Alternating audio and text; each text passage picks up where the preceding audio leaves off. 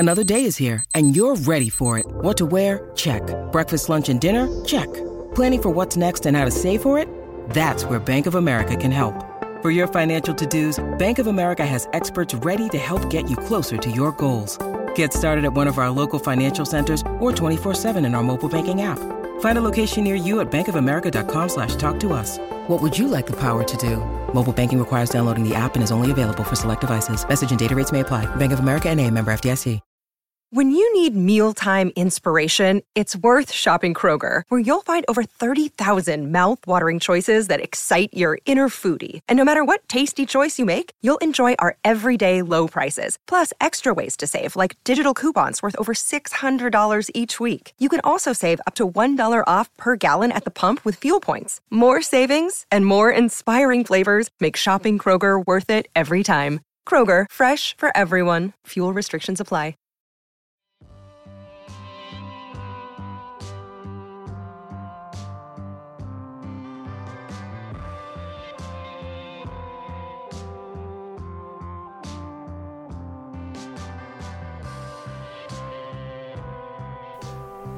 You alright? This is Wednesday, of course. This is the Not As Nostalgia podcast, which means the Pot of Yorkshire is on the go. Going to take a deep dive into more nostalgic times, into the decade that we haphazardly labelled the noughties, the 2000s, and to the football of its time, for the most part anyway, although we often do stray away from it. We are, of course, a Sports Social podcast network production now, and everything you see can also be viewed or listened to with your ears on the Sports Social Podcast Network website. This is the Not As Nostalgia podcast, episode 53. I'm going to take a look at some of your suggestions for the most overrated Premier League strikers ever, and one of the few times where I'm disagreeing with quite a lot of them, so it could be a fun episode in store. We're also going to take a look at something we couldn't do last week because we did run out of time, and that is the West Ham of the 2000s and beyond, of course. Let's get stuck straight into today's show.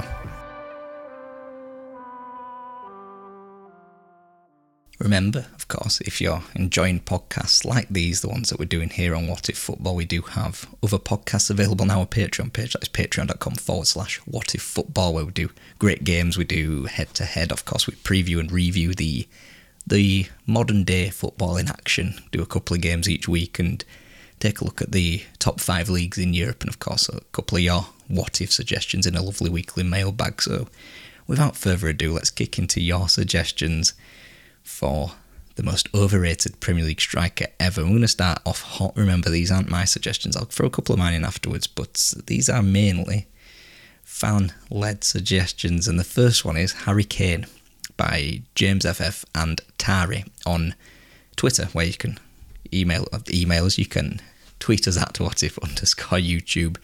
So I can see where people might think where Harry Kane is quote-unquote overrated. I think him not winning a single trophy is the usual social media argument, in the Twitter argument really, from people on Twitter who don't really sort of see the value in Harry Kane. And to me, he's scored it enough. I think there's a threshold where you can score so much that you don't become overrated purely because of the amount of goals that you've scored. Is just an incredible thing to achieve, what Harry Kane's done. And of course, in that as well, he's not a one-dimensional, not two-dimensional footballer. He's become, in the last 2 or 3 years at least, become more of a complete forward. So if, for example, to use a Football Manager analogy, before under Pochettino he was an advanced forward. That would be his usual role. His 5-star role would be advanced forward, and not a lot of players in the modern day, or really any day, really could be a complete forward, which I think is what Harry Kane has sort of moulded himself into under Jose Mourinho. And if that's one of the better things that Mourinho did, so be it, whilst he was at Spurs. Of course, there's very few players that you can probably put in this bracket in any age, but today I think we've got 3 that are world-class complete forwards. Robert Lewandowski, of course, goes without saying.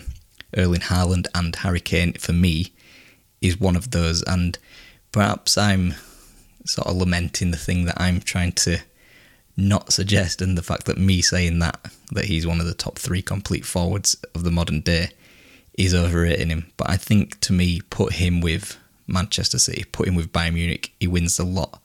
And there's a reason why so many people were fearful that Man City might win Harry Kane over or rather Daniel Levy over to Eastlands this summer, because he would be the missing piece of the jigsaw. If there is a missing piece of the jigsaw at all, I mean, I've got my reservations about that, because I think Man City is so much more of a team that I don't think they need that extra number 9. But obviously Harry Kane, that's why people were so worried about Harry Kane, because he can find the goals. He's become a team player in the last 2 years, so he would fit into the Manchester City mould with how they play football. And if they got Harry Kane for me, and if Kane kept fit, there are obviously the last few years bit of reservations about his injury history. I think that he would score 40 goals easy. He's scored 40 goals in all competitions once in his career, which was 2017-18 maybe another one, but his goal record is something else. He's hit 20 plus goals every single season: 31, 28, 35, 41, 24, 24, 33, and even with injury worries. So say he does get injured every year, seemingly, as his career's progressed. Those numbers are quite frankly stupid, ridiculous numbers. To say he had a couple of weeks here and there, hamstring niggles, ankle niggles, and put it in perspective, he's a 3 times Golden Boot winner in the Premier League. Only Thierry Henry has won it more often. Thierry Henry is the only player in Premier League history to get more than 3 Golden Boots. So with that, Kane's level par with Alan Shearer. And if he does stay in the Premier League, and I think the only way he leaves Spurs, unless out of contract, is to go abroad. But if he does stay in the Premier League, say if Man City can sort of somehow get Daniel Levy to commit to terms, probably going to be about 150-60 million now, isn't it? Then he will beat Alan Shearer's record for me. And we'll be talking about Alan Shearer much later on as well. I think he breaks it even just being at Tottenham, and we'll be discussing Alan Shearer, like I say, I think in similar terms really than Harry Kane. But first, George Spencer, he suggests Dimitar Berbatov. I can, like Harry Kane, like with most things, I can see the rationale behind them. Dimitar Berbatov, I can see the rationale behind somebody calling him overrated, because I think he's perceived as a lazy figure, this aloof figure just plodding around up top and not doing as much, not a complete forward like Harry Kane by all means. He's more of an advanced forward. But for me, his goal record speaks for itself. He scored roughly 1 in 2 in England, which is the mark of a top centre forward for me. People, I think, tend to forget, because this was during his time at Manchester United. It wasn't a vintage United Premier League title win in 2011, but he was the Premier League Golden Boot winner in that, of course. He's got that phenomenal hat-trick against Liverpool with that overhead kick. He did score 5, admittedly, in one game, which sort of swung the Golden Boot in his favour. But in a time where Wayne Rooney was wanting to go elsewhere, seemingly it would have been Chelsea, I imagine, or abroad, Dimitar Berbatov was the man up top with Javier Hernandez, who really steadied the ship during those months where Wayne Rooney was either non-committal or taking a break from the football. And Dimitar Berbatov, to me, he scores some very unique goals.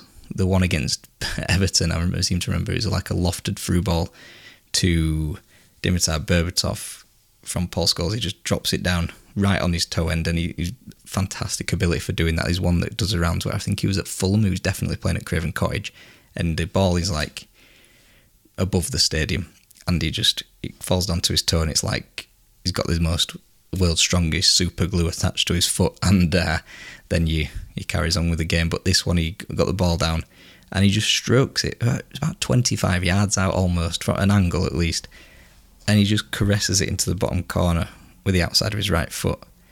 And I've never seen anybody do it like that. I've seen people score with the outside of the boot from the edge of the area or whatever, but none like so nonchalantly. Nonchalant's the best way to describe Dimitar Berbatov. Balls him down to a tee, and he scored these types of finishes. That his first one for Manchester United, I remember, against Aalborg in the Champions League. Nobody will remember this, but it was in 2008, to bring back to the noughties.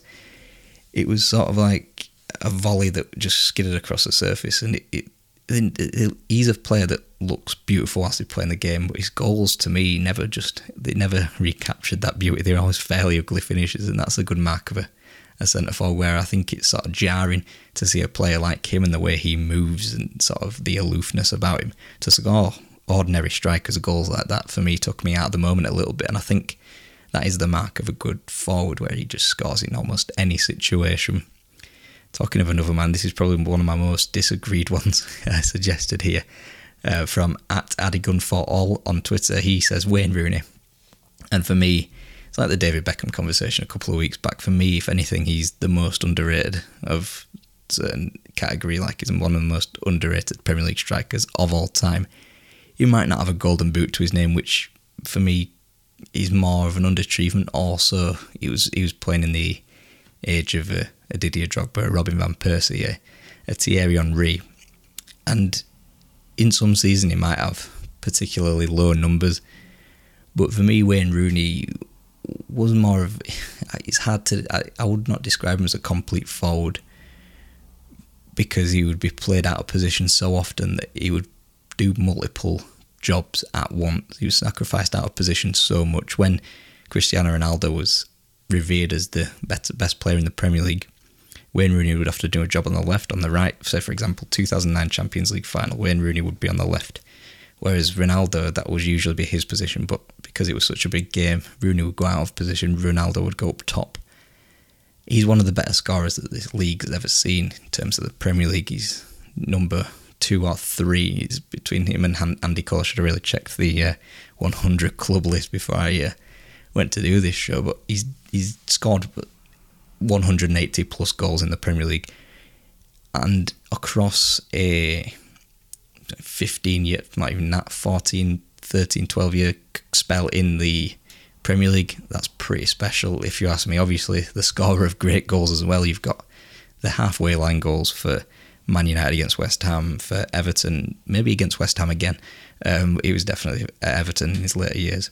And then you've got the, of course, bicycle kick against Man City, which showed the instinctiveness of him, because there was a little deflection on the cross. If there's no deflection, he heads it in, and I've no doubt about that, because around that time, the 2010s, he was scoring headers for fun, and that's another facet of him. When Ronaldo left, he then became a penalty box striker, he became a poacher almost, and those years, it's no wonder that when Ronaldo left, he scored an amazing amount of goals. He had that time, the season, 2 seasons after Ronaldo left, where he wanted to leave himself and he wasn't applying himself as much, but then he came back the following season and scored 20 odd goals in the league, and those were 2 of his better seasons. And it goes to show that when he had that broken foot against Bayern Munich, he was Man United's main man, and when he's gone, obviously you don't have Ronaldo there as well. United's season sort of fell away. They lose to Chelsea, they lose to Bayern Munich, they're out of both of those competitions and end up trophyless that season. Or they would have won the League Cup, wouldn't they, in 2010? But the League Cup, after what they'd achieved a couple of years prior, is nothing really. And for me, that's when you see the true skill of Wayne Rooney. You can't go without mentioning the volley of Newcastle, which in a way showed when he was angry and when he had something to rally against. I thought he was at his best. And for me, you say Thierry Henry, you say Sergio Aguero, you say Alan Shearer, Wayne Rooney deserves to be in that conversation as well as one of the better Premier League forwards that this country's ever seen, this competition's ever seen. And without further ado, Tari also says Alan Shearer. This is one I'm not too... I can see the possible argument, right? The only possible argument I can see is he didn't win enough. And again, I think for Alan Shearer, he won the Premier League. So he won the Premier League with Blackburn Rovers. He didn't win anything else in his career. Fair enough. That's fine. But like Harry Kane, I think when you score the level of goals that he scored, 260 in the Premier League, you go beyond the overrated threshold, and you can no longer be... It's like Lionel Messi, Cristiano Ronaldo. They score so many goals, and even irrespective of what they win, irrespective of, even up until this summer, Lionel Messi had never won anything for Argentina. Still one of the best goal scorers, best players that you've ever seen. So it gets to a point where you think you can't be overrated. Yeah, he didn't win anything, but at the end of the day, he made a personal choice it would have been 96 when he left Blackburn to go to Newcastle. So flip it, if he'd have gone to Manchester United, he'd won everything you could possibly win from this game. Maybe not internationally, but domestically and continentally for his club, he would have done. And it's just that personal choice that at the end of the day, he wanted to go to Newcastle, and that's, you know, that's fine. You know, you have free will in this world, and he wanted. It's like, I don't know what player said it, maybe Francesco Totti, maybe Shearer himself, to win one trophy with the hometown club, the club that you actually love, is worth 10 of one with anybody else. It may have been Totti who said that, and I agree, and that's obviously what Alan Shearer went for, and it almost happened in 97, and he got achingly close to the FA Cup a couple of years running, didn't he, for Newcastle, one of which against Man United, who he could have achieved. And potentially another argument, he did score quite a lot of his goals in the early to mid 90s for Blackburn, and then Newcastle, before the league was becoming this powerhouse that it did in the early 2000s, when the league was easier. But I don't believe those arguments whatsoever, really. Like I say, if you score 260 goals in any league, you're not overrated. He's more of a traditional centre-forward, isn't he, really? And perhaps he has aged not as finely as other centre-forwards of the 90s and the 2000s, but still, I think, put him in front in 2021, he'd bag 20-25 goals easily. And for that, I don't think he's overrated in the slightest. Another one here, Didier Drogba, says Lewis 31 Clark. And he also says, take away the Cups and the Champions League. He had 2 good seasons in the Premier League. So I can only assume here from Lewis that the 2 seasons that he meant here were 2 good seasons were the Golden Boot ones, the ones that he won the Golden Boot, 2006-07 and 2009-10. And I'm not inclined to agree with that either, really, because if you take his first 2 seasons in the Premier League for Chelsea, he scored 10 goals and then 12 in the other one, I think, in the league. So in all competitions, he would have scored nearer 15, 20, maybe even 25 if he had a good spell in the League Cup or the FA Cup, whatever, which he scored winning goals in those games. So I think a big game player, there's only for Chelsea, Peter Osgood, who scored loads of goals in finals. I think Didier Drogba goes beyond that for me, in terms of the huge goals that he would score in a Chelsea shirt. In any era for any English team, the amount of important goals that he scored was, quite frankly, ridiculous. Even to stretch that to the league, for example, 2010, scores the winning goal against Manchester United, which in April, with about 5-6 games to go, wins them the league. You've got his goal against Liverpool, which, outrageous, when he turns Jamie Carragher, funds it into the top corner. Outrageous bit of skill. 2007 League Cup final, scores the winner there. 2007 FA Cup final, scores the winner there. Both, it's not against like dodgy clubs, it's Arsenal and Man United of 2007 who were entrenched in the top 4.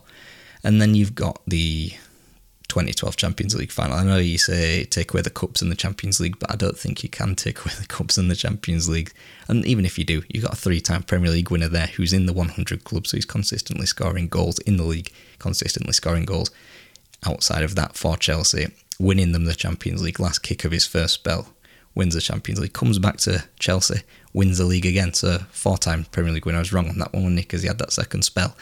So to say he's overrated, I think he's vastly underappreciating the quality of the man. A lot of people tar Harry Kane with a brush, like bottles it on big occasions, which he may not have scored in a final. Didier Drogba, though, scored in almost every final he played in and still gets tarred with being overrated. So it's a fine line to tread, it seems, being overrated and that. But another suggestion, which one that I'm probably closer to the opinion of, is Patamon Fan 1991. He suggests Peter Crouch. And to an extent, I think he is, because he's unique in terms of his physical prowess. He's unique in that, so he's going to be held to a high regard if he then performs to, sort of say, a middling to good level, as opposed to somebody who's performing to a great level. And for a time, I think in the mid to late noughties, we were holding Crouch up to an enormous level. Obviously, you got the robot dance as well, which kicks him into another gear almost. And I think he did, for a time, become a novelty to an extent because of his size and maybe his personality as well.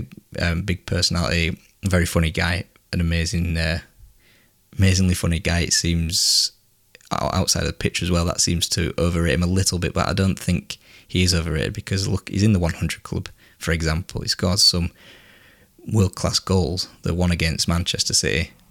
I mean, I'm not sure if that one goal this season should have done. If it didn't, it should have done.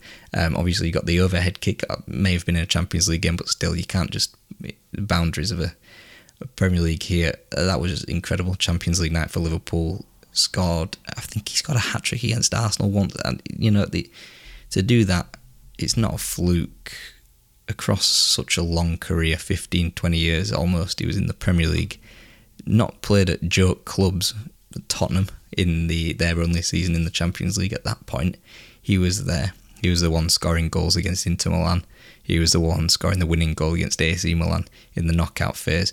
So Tottenham, big six team by that point, definitely. He was there up front. For Liverpool before that, he was there up front. And let's not forget, when he was playing for Stoke, Stoke were a solidified top half team, and he was playing every week, scoring those fantastic goals like the one against Manchester City. And I do think, he does get his level does get inflated because of his uniqueness, but I think the quality that he had stands on its own for me, and for me, on the whole, doesn't get overrated, or is not overrated. And Pataman Fan 1991 also suggests Mario Balotelli, and this is probably the first one that I could probably get behind, but even then I think with a lot of Mario Balotelli and our next pick as well, multiple suggestions for our next pick, I think it's more an underachievement rather than an overrating. I think he's probably, Mario Balotelli, this is underachieved everywhere where he's gone, to the extent that he's now playing in Turkey and he's still under 30. I think he's probably on the knuckle, but I think he's around 30. He's underachieved everywhere, except for maybe that one summer in Euro 2012 and that one game perhaps with Italy against Germany where he scores those two invaluable goals in the semi-final. Yeah, they'd gone to lose the game, but it's Spain in 2012, so you kind of accept that, and that's fine.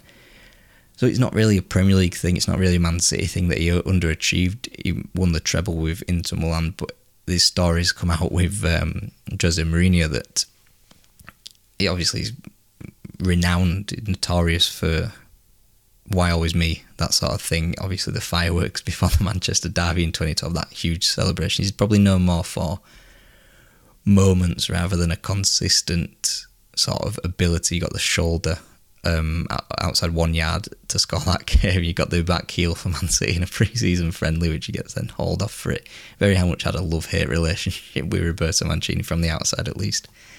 Obviously there's somewhere in there for me.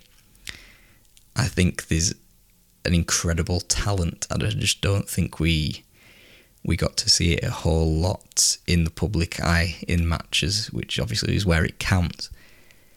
And I think akin to Berbatov, really, I think there is this perceived thing that he's lazy, which I don't think he is, because when he's on it, he was definitely on it. I mean, that goal against Germany, not only is it a fantastic finish, but look at where he picks up the ball. He picks it up inside the centre circle, or thereabouts, sprints with it, and the power to put it into the top corner, the swerve on it that was one of my favourite goals in an international tournament. To do it in a semi-final against such a good quality opponent for Balotelli, I think for me shows that there's sprinklings in there. I just don't think we got to see it enough. And for me, I think for Balotelli, it's more of an underachievement as opposed to people overrating him. I'm not saying he's like top 10 Premier League striker of all time or anything like that, nothing close to it. But he had that little bit of quality. Sometimes, let's not forget, he gave Sergio Aguero the ball, and that was his only assist in a Man City shirt. Maybe that is part of the problem in terms of consistency with him. Obviously, he's by no means a complete forward or a playmaking forward that's coming to there's all the rage now. But for me, there's definitely sprinklings of something there, and yeah, he's not an overrating, more of an underachievement.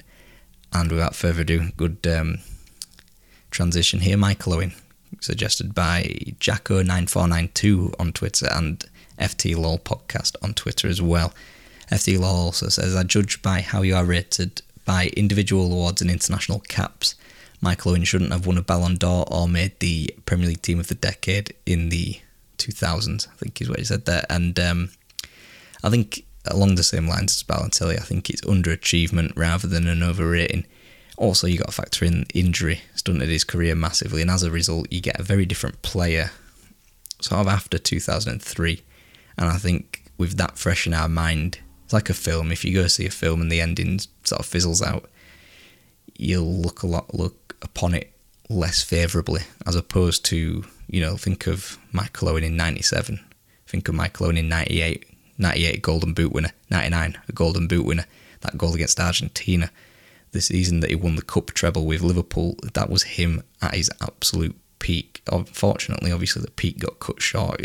Muscle injuries absolutely haunted him, and for a player who had the turn of pace like Michael Owen, the type of footballer he was, type of forward he was, that was always going to, a muscle injury which would have, psychologically at least, taken a yard off him. And obviously that yard would be the difference between what we see after 2003, 2004ish. Obviously you've got the injury in the 2006 World Cup, which takes him a hell of a long time to get over when it comes to Newcastle. Still a Premier League winner, of course, multiple Golden Boot winner, and on that Ballon d'Or note, if you think about, it's usually a Ballon d'Or, it's not entirely fair most of the time. It's usually reserved for somebody who won one or two of the big trophies, like an international trophy. Obviously, in 2001, I think there was a Copa America that year. I think it was won by Brazil, if I'm not mistaken, maybe in Colombia. I'm not too sure about that one. But in a year where there's sort of like not the typical choices for an international trophy won, say for example in 2004 Andrei Shevchenko won it, based seemingly off, and obviously 2004 Porto won the Champions League, so there was going to be a difficult decision, or an out there decision seemingly, for the Ballon d'Or, because it's like when somebody wins 2-3 big trophies like a Jorginho this year, he's then thrust to the Ballon d'Or pecking order, and in sort of lean years where notoriously the typical clubs don't win the big things, you get players that shine through. I don't think Michael Owen was that in 2001. Looking back, you think, oh, that looks a bit odd. Like in 99, for example, my gripe is, obviously Rivaldo wins the Copa America. David Beckham finished second. David Beckham won the treble. I think he would have deserved to win it more. Maybe that's just personal bias for me. But Michael, looking back for younger people, I think Michael Owen probably would be like one of those, like, that guy on BT Sport who chats a load of bubbles. But it's like, when he was at that peak, he was easily one of the most frightening forwards for a defence in Europe, and would have been, like when people talk about, you know, like the star boys of Foden, Fati, Greenwood, Pedri, Haaland, Mbappe, etc., etc., etc. Owen would have been in that. I'll put it this way: he was in a BBC show called Boy Wonder, and that was sort of like maybe in the vernacular at that time. But Owen was definitely put up on that pedestal, and I think it's rather injury rather than his own ability which curtailed that. And you know, I think if anything now he's rather underrated, because his injury-free career is a lot less than his carrying injury career, his hamstring injuries, ACL, that sort of thing. Obviously with the nature of being English, which goes for Harry Kane, which goes for Alan Shearer, I guess in certain senses you are overrated. But I don't think that's a true reflection on the player themselves.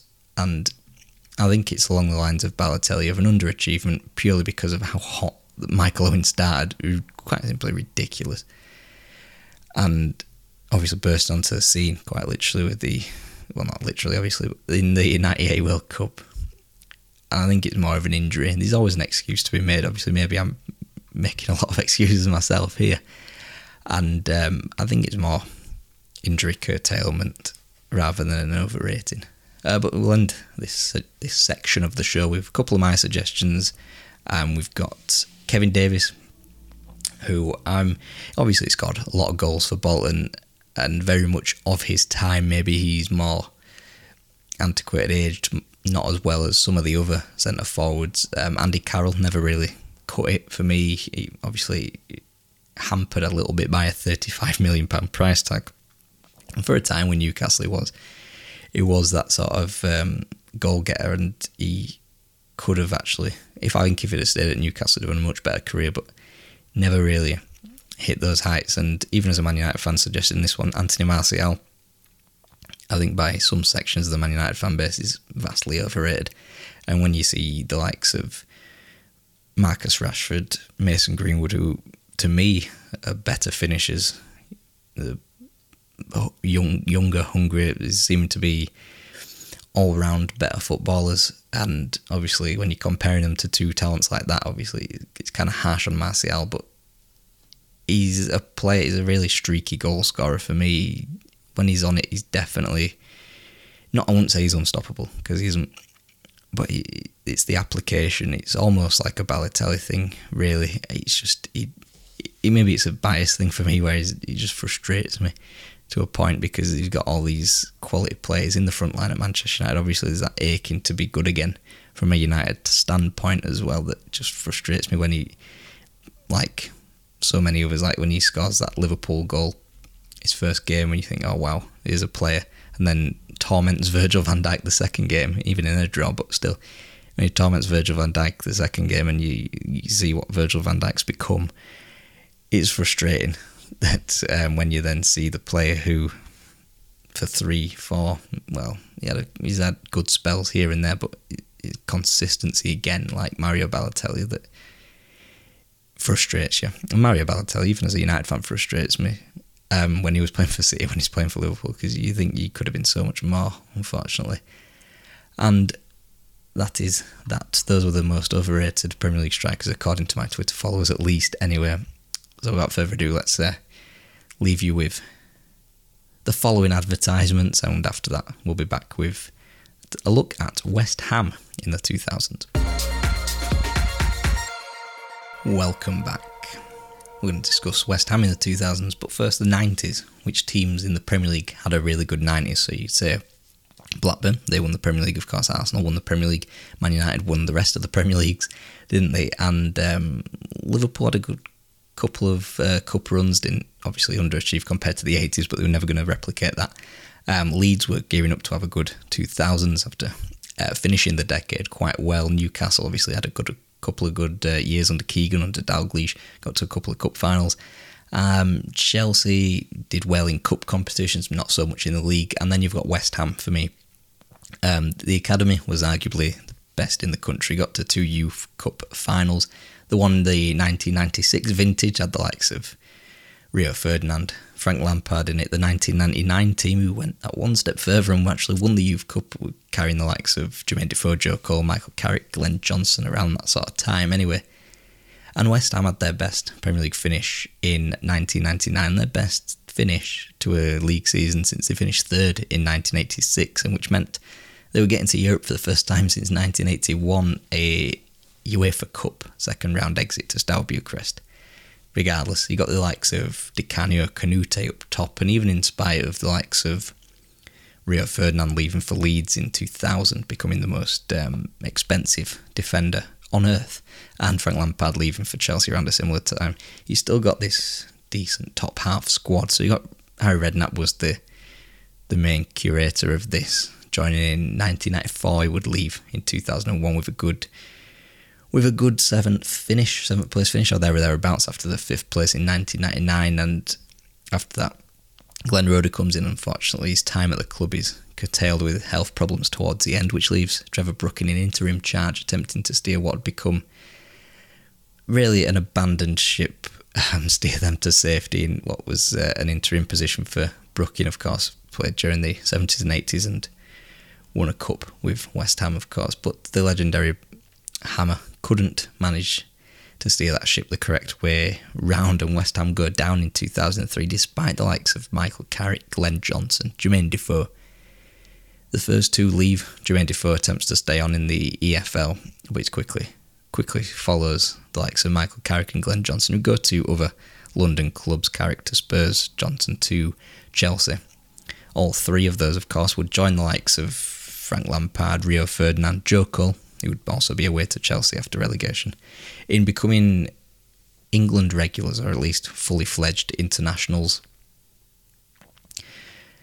So then West Ham finally, they come up after playoff heartache, then they beat Preston in 2005 with a very different looking squad. There is a Ferdinand in the back line, but it is Anton Ferdinand, of course, now with his brother Rio at Manchester United, becoming a 2-time most expensive defender on earth. Meanwhile, Lampard, of course, at Chelsea, they're both entangled, Rio and Lampard, in battles for the Premier League and the Champions League, as opposed to trying to get up into the Premier League via the playoffs. Both would ultimately win European Cups. I'd with Joe Cole. And Lampard winning the European Cup in 2012, Rio Ferdinand in 2008, of course. Joe Cole was perhaps first known to me because he was this wonder kid on Championship Manager 2001-2, and if West Ham got relegated, you could enact a release clause at about 5 million, and for some reason it almost always seemed to go down, at least on my saves anyway, and that's probably where I got my affinity to Joe Cole for that time. Obviously you get the England times in the 2006 World Cup where you have got, to be fair, you've got Joe Cole in the team at left mid, you've got Frank Lampard through the middle, and you've also got Rio Ferdinand at the back, all West Ham legends, or West Ham graduates. Meanwhile, back at Upton Park, you've got Nigel Reo-Coker, Paul Konchesky, Marlon Harewood of this world. And talking about 2006, West Ham's end of their first season back in the top flight, finished 10th. They would also make a cup final as well, and for a long time though, in that, and because as a Man United fan, I was supporting Liverpool I was supporting West Ham. I wasn't supporting Liverpool, definitely not in the pub nearby my house. I was supporting West Ham, and I thought they definitely had a good chance after a decent enough season. Dean Ashton up front, of course, as well.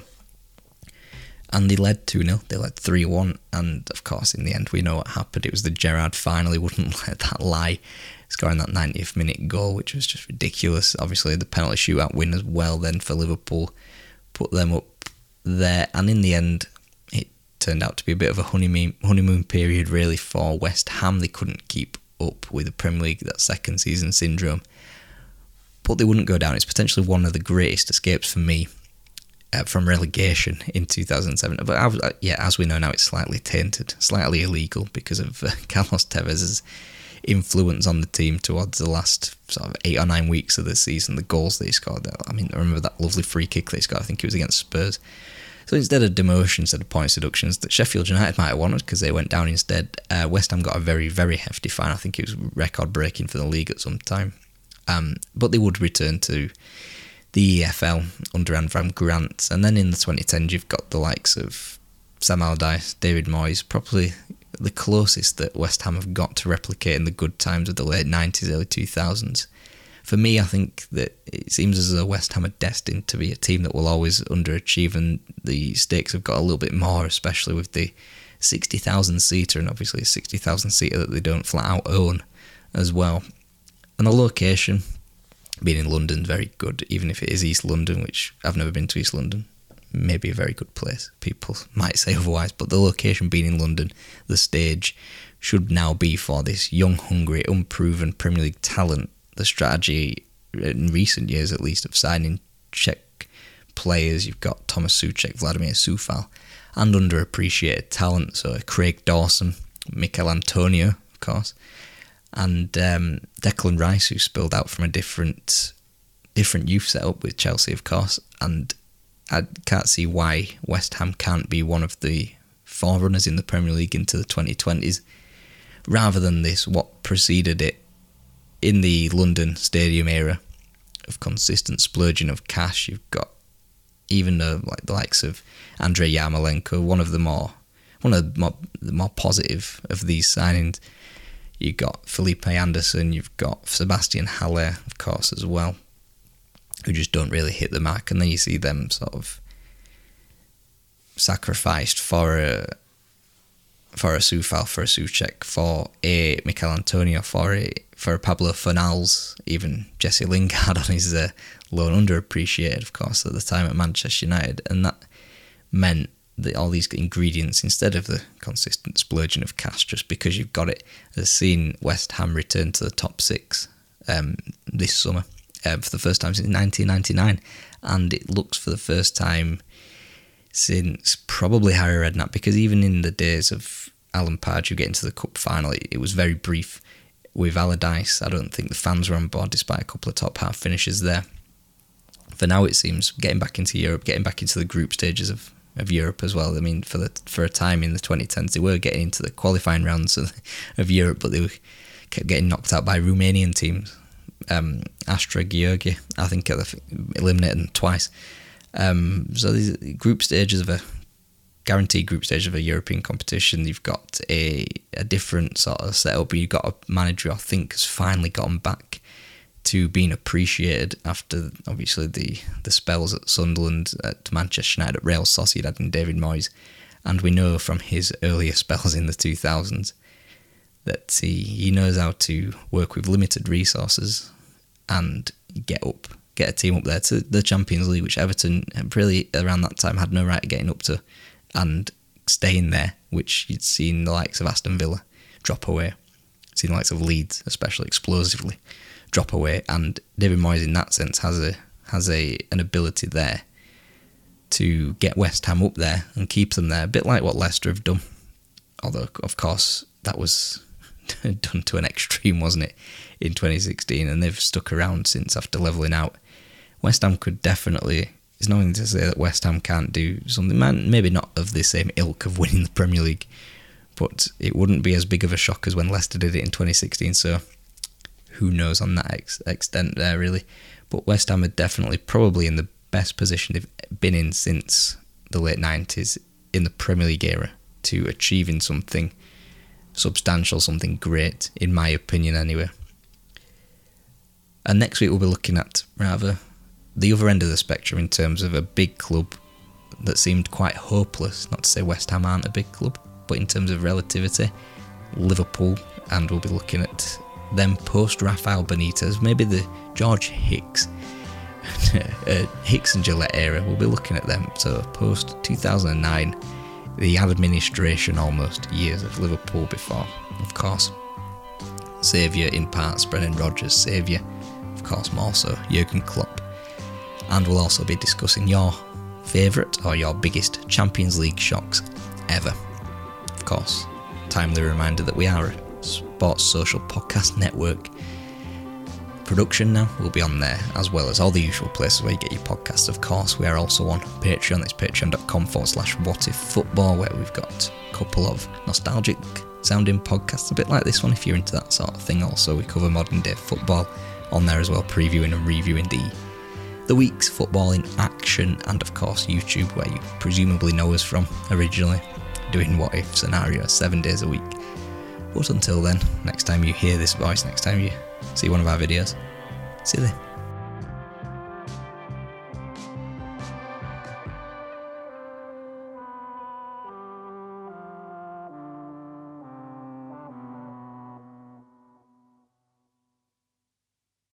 Sports Social Podcast Network.